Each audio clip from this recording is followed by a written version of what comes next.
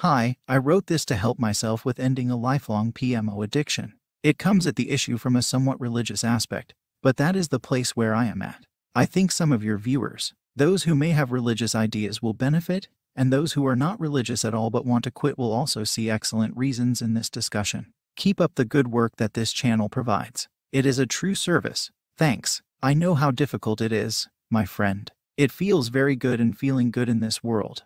This world which can be so difficult is a rare thing. So I can understand you want to feel good. But there are ways that you can feel good and still be in God's grace. For instance, you can have sex with your partner. As tiring or repetitive as it can be, it does feel good in the end. You can also jerk off without pee every few days and it will feel good by itself. So these are two ways to get that good feeling without pee. But let's think about why you need to stop with the PMO. Looking at a woman's body in a photograph or in a video is an agreement between you both to engage in sexual activity. She agrees by sitting for the photo or performing in front of the camera. This is fairly close to cheating on your spouse, and while this cheating doesn't involve physical contact, that is immaterial. There is an agreement between you both to have sex. It would be the same if you were on a video chat with someone and you both jerked off for each other or one of you for the other. It is agreed on sexual activity between two people. Same as if you were in the room together jerking off but not touching the other person. Unless your partner knows and approves or doesn't care, it should be considered as a negative action on your part towards that partner. In fact, it is a sin against your partner, a break of trust, and a treading upon their love and care. So this is one reason why pee would be considered a sin. As Jesus explained, adultery is not just the physical act of sex. It is the sexual desire for another person.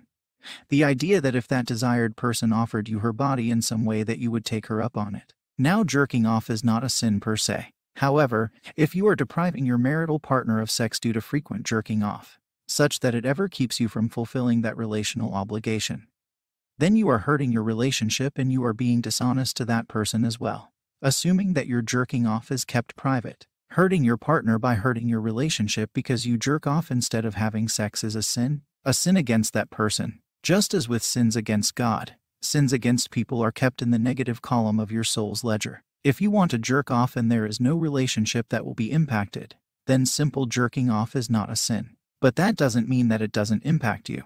In fact, it probably will impact you in some way and maybe even the world. How? You will have less energy. This is clear. You will have less drive and motivation to accomplish big goals and even small tasks. You will have less drive to pursue women, to be a social animal. You will have less need for a relationship. This may impact your future. So how jerking off affects you in these ways is clear. But if you are not driving towards goals in your life, you are also depriving the world of your talents and possible genius. Maybe an invention or discovery that would benefit the world would be the result of your motivation, which you now lack because your jerking off has drained your energy and drive. So many careers in this world provide help to other humans, and you may not be providing that help due to not being in that career, or not excelling as you should in that career due to your jerking off. One could almost say that you are sinning against the people who have been deprived of your help or your gift or your innovation. But we can say that you are not directly hurting anyone except yourself, though as just explained the impacts may be extended beyond you. So, what will you gain by not pleasuring yourself to pee? What will you gain by not pleasuring yourself simply and orgasming?